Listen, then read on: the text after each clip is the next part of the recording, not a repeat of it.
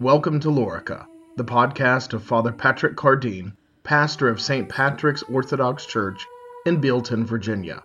St. Patrick's is a parish in the Antiochian Orthodox Christian Archdiocese of North America, serving the Western Rite. Father Patrick is also the administrator of the Orthodox West.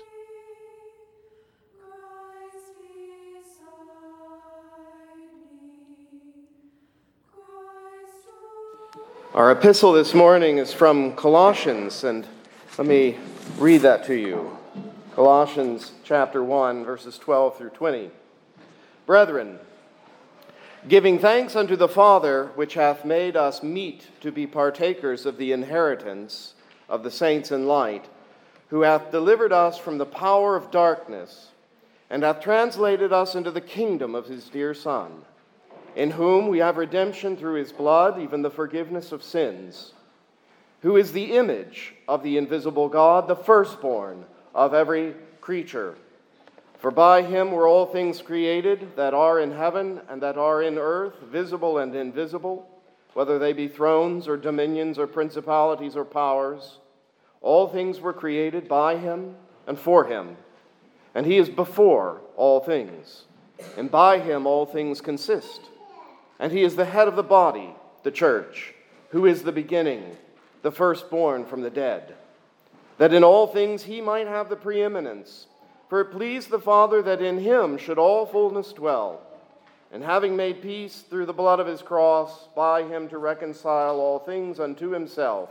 By him, I say, whether they be things in earth or things in heaven.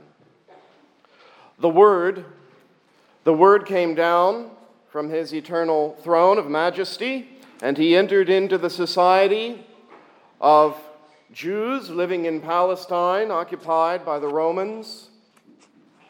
When he did this, he ceased to be simply the bodiless, eternally begotten Son of the Father, and he became a Jewish human baby, the son of Mary, flesh of her flesh.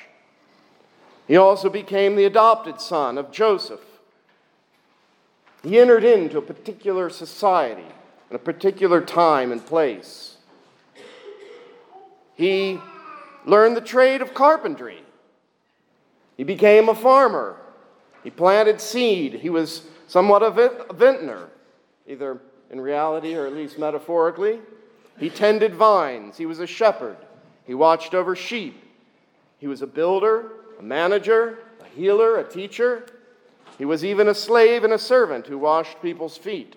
He was in today's parlance, he was a group leader. He lived and he grew and he functioned within a society, a community of persons in relationship with one another, living under a political system. They had a cultural norm and formation that he was a part of, that he lived within. All of these roles he took upon himself within this particular society, and he fulfilled each one of them perfectly. But each one was really a step. It was a building block. It was on the way to his meridian role, the office that he would ultimately come to fill. His crowning achievement as the God-man was to return to his majestic throne from which he came, but to return not as disembodied God, but as glorified man. He returns as the God-man made king and absolute sovereign over all. His original plan in coming down here in the first place was to return. That's why he came. He came down so that he could go up. But he would take with him, in him, through him, he would take man on high. And he would present man to the Father. And the Father would find man acceptable. And the Father would coronate him, this God-man. He would crown him as king. Now, in the hours just before his death, he is interrogated by Pilate, who asks, "Are you the king of the Jews?" There's a bit of exchange back and forth. We heard in our gospel this morning But Jesus eventually answers and says, "You say rightly that I am a king. For this cause was I born, and for this cause I have come into the world." He is a king. He came preaching the kingdom. John the Baptist came preaching the kingdom. And Christ came preaching the kingdom. And he is a king. And he is known to us now as King of Kings and Lord of Lords. But we know that his kingdom, of course, as he informed Pilate, was not of this world. His kingdom does not function according to the corrupt principles of a fallen world. And yet he is a very real king with a very real kingdom. He came down from on high. He descended very, very low. And after descending, he ascended. And as he ascended, he filled every strata of human society as he went. He rose higher and higher. And he redeemed everything as he passed through it until he came unto the summit of his majestic throne. And he was handed a scepter. And he was given all authority and power and rule and dominion and an eternal kingdom. This Jesus, Son of Mary, is risen on high, and he is the God-man, King of all creation. He is King of everything, whether seen or unseen, whether in heaven and on earth, of thrones and principalities, and of all kingdoms. Our epistle lesson this morning, taken from St. Paul's letter to the Colossians, begins with verses 12 and 13. I'm going to add, it ends with verse 20, our lesson does, but I want to add a few verses after that, verses 21 through 23, that encapsulates this pericope, this reading. But the first couple of verses and the last couple of verses sort of say the same thing. He recapitulates at the end what he says at the beginning. And he says at the beginning in verse 12, "Giving thanks to the Father who has qualified us to be partakers of the inheritance of the saints in the light. He has delivered us from the power of darkness and conveyed us into the kingdom of the Son of his love." Before commenting on this, I'd like to just point out this wonderful phrase, the Son of his love. What a beautiful phrase that is in a way of referring to Jesus Christ as the Son of his love. So, he speaks here of an inheritance of light. The inheritance of light. We are inheritors of the light. It's really Christ's inheritance that he shares with us. This is certainly the glory of God. The inheritance of light. The light is God himself. He is the light. And we inherit God of very God. Those who qualify inherit him. Those who are fit to receive that fire and not be consumed by it. So to be qualified is to be made a saint, to be made holy. And St. Paul in this passage thanks God that God has qualified us to be partakers of that inheritance of light. That inheritance which belongs to the firstborn Son, by the way. He has qualified us because he has delivered us from the power of darkness, from the power of sin and death and the devil. He's redeemed us. He set us free. We are no longer slaves to corruption and sin. We are no longer slaves to love of the world. We've been translated out of the kingdom of this world and into the kingdom of his dear Son. We no longer belong to a society of corruption, or at least we shouldn't belong to a society of corruption. He has set us free. He has conveyed us into the kingdom, as St. Paul says, of the Son of his love. Now, if we jump to the end of this passage, verses 21 and 22, St. Paul repeats the same idea. He says, "And you who once were alienated and enemies in your mind by wicked works, yet now he has reconciled in the body of his flesh through death, to present you holy and blameless and above reproach in his sight." You were an enemy of God. We all were enemies of God. Think of that. We were enemies of God. But Jesus reconciled us to God through his human fleshly body when he died on the cross and rose again. And our conscience has been cleaned and cleansed from wicked works and shame. And then Paul says, we have been presented blameless and holy to God the Father in heaven. We have been presented blameless and holy to God the Father in heaven. How? How and when were you and I presented blameless and holy to God the Father in heaven? Well, there was an event. There was an event in the life of Christ which occurred, and the effects of that event are ongoing and ever present. So this is a historical event, but it is an event that is ever present and ever happening, even occurring at this very moment and will be for all eternity. The event, of course, is the ascension of the Son of Man.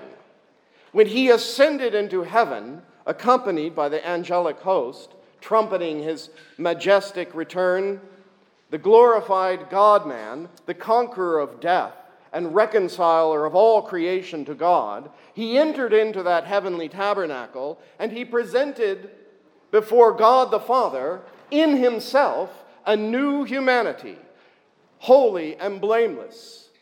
He presented us in him before the Father. An acceptable sacrifice, an acceptable and pleasing offering to God. And he said, as he came there into the Holy of Holies, here I am. Here I am, and the children whom God has given me. Here I am, and the children whom God has given me. Because he is in us, we have the hope of glory. And because we are in him, we are blameless before God as children of God. In him, through him, by him. His presentation of his brethren, you and I, and children before God is ongoing. He's still there in heaven before the Father, and we are still in him there before the Father. And every Eucharistic feast that we participate in, that is going on around the world, we are manifesting and realizing and sharing in this very reality. King Jesus has made our peace with God. As we read in verse 15 of our epistle, he is the image of the invisible God, the firstborn over all creation. The Son is the image of the invisible God because he is the only one through which we can come to know the Father. We as created beings cannot come to know the Father except through Jesus the Son. And Jesus said, whoever has seen me has seen the Father. God is one and indivisible, and yet at the same time, within the triune Godhead, each of the distinct persons have a unique way of being God. That is their distinction. A unique way of being God. The Son, Jesus Christ, is the image of the Father and the brightness of his radiance. That is his unique way of being God. The Son, as the wisdom of God, the Son, as the Word of God, mediates the Father to creation. He makes the Father known and knowable to finite creatures. He's not less divine because of this role as mediator. This is his unique divine identity of being Son. The next phrase in verse 15 sort of begins to unpack this role as mediator between the Godhead and creation. He is the image of the invisible God, the firstborn over all creation. He is the firstborn over all creation. Firstborn means both temporally, he comes first. You know, I have a firstborn. Those of you with children with more than one have even if you just have one, you have a firstborn. The firstborn is the one who is born first. But the firstborn also has preeminence and rank. So firstborn, in biblical language, is the one who comes first temporally, and they also have the preeminence in the rank. In the Old Testament, the firstborn got double inheritance. The firstborn, according to the law, could never be cut out of the inheritance. Now, temporally, we might immediately think Jesus of Nazareth was not the firstborn. He was born much later. There were many others, and creation itself born before he actually came into this world in human flesh. And yet we understand that the very idea in the mind of God of creation originates in and through the incarnation. God first has the idea of the Son becoming man. All things were created by him and for him and through him. He is before all things, and in him all things consist. Everything that exists is held together in Jesus Christ. He is the firstborn in this sense. The Son of Man is the impetus and the origin of all things, and everything lives and moves and has its being in him. He is the firstborn of creation, and he has preeminence. His is the inheritance, and he has risen among his brethren to the highest rank of absolute sovereignty over all. Verse 18, and he is the head of the body, the church, who is the beginning, the firstborn from the dead. He's also the firstborn from the dead. Not only the firstborn of creation, but the firstborn from the dead, that in all things he might have the preeminence. For it pleased the Father that in him all the fullness should dwell, and by him to reconcile all things to himself. By him, whether things on earth or things in heaven, having made peace through the blood of his cross. On this wonderful feast of Christ the King, it's an opportunity for us to ask ourselves, as we emphasize the monarchy of the Son, the absolute authority and sovereign power of Jesus Christ the Lord, the God-man. How do we relate to Jesus? When you think of Jesus, how do you think of him? What do you think of when you pray? How does he seem to you? What image dominates your impression of Jesus Christ? Jesus the shepherd, the teacher, the elder brother, the servant, the healer. He is certainly all of these things in a sense. He is very adept. He's good at all this stuff. He's a great vintner, Matthias. He's a great vintner. He's a good shepherd, a good teacher. Great, the best. But what is he? What is he ultimately? What is the summit to which he arose? How does it end? What's the teleos? What's the consummation of it all? The consummation is he is king. That's the consummation. Think of him as carrying the little lamb on his shoulders. That's nice. That's good. That should be part of your image of him. But when you pray, when you bow down, when you think of your life, you think of him as your sovereign, as your king, to whom you owe obedience and worship and your whole life. That is how we should think of him primarily. And he has established a new society, a new community, a new kingdom, and we are that kingdom. Right here, this is our society. A society is made up of people who have relationship with one another. They exist within a culture and language, and there is an authority. There's a political authority, an economic authority, and a culture that holds them together. They have laws and rules by which they live and abide. And that is the sense in which we are to understand our life together. I think we would make a great error in getting a little too Platonic about the kingship of Christ, too, immaterial, spiritual in that sense. It's not really the correct understanding of spiritual, but common parlance, when we think of spiritual, we think of sort of this disembodied, abstract, spiritual thing. No, we need to think of Christ, the man, the glorified man, as our sovereign king, crowned and holding a scepter, who is ordering and governing this society, this group of people living together in communion. And if we go out from this society and we attach ourselves to the world and live as if that's our society, we are in disobedience to the King. We have forsaken the kingdom that He has given us. This is our community. This is our world. This is our society. And we will relate to Christ as our sovereign Lord and King. Then we will have the fear of God in us. A good and holy and reverential fear. And we won't go out and align ourselves, make ourselves member of the society of a corrupt world.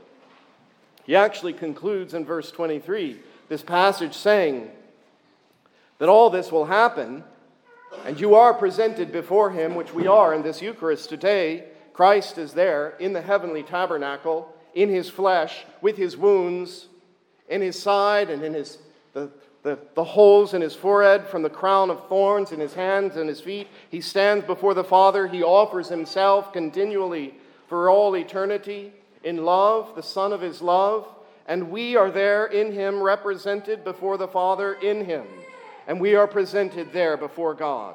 And because of that, we are made members of this new society and kingdom. If indeed, he says in verse 23, if indeed you continue in the faith, grounded and steadfast, and are not moved away from the hope of the gospel which you have heard, which was preached to every creature under heaven, of which I, Paul, became a minister. In the name of the Father, and of the Son, and of the Holy Spirit. Amen. You have been listening to Father Patrick Cardeen, pastor of St. Patrick's Orthodox Church in Bealton, Virginia. This has been a production of the Orthodox West.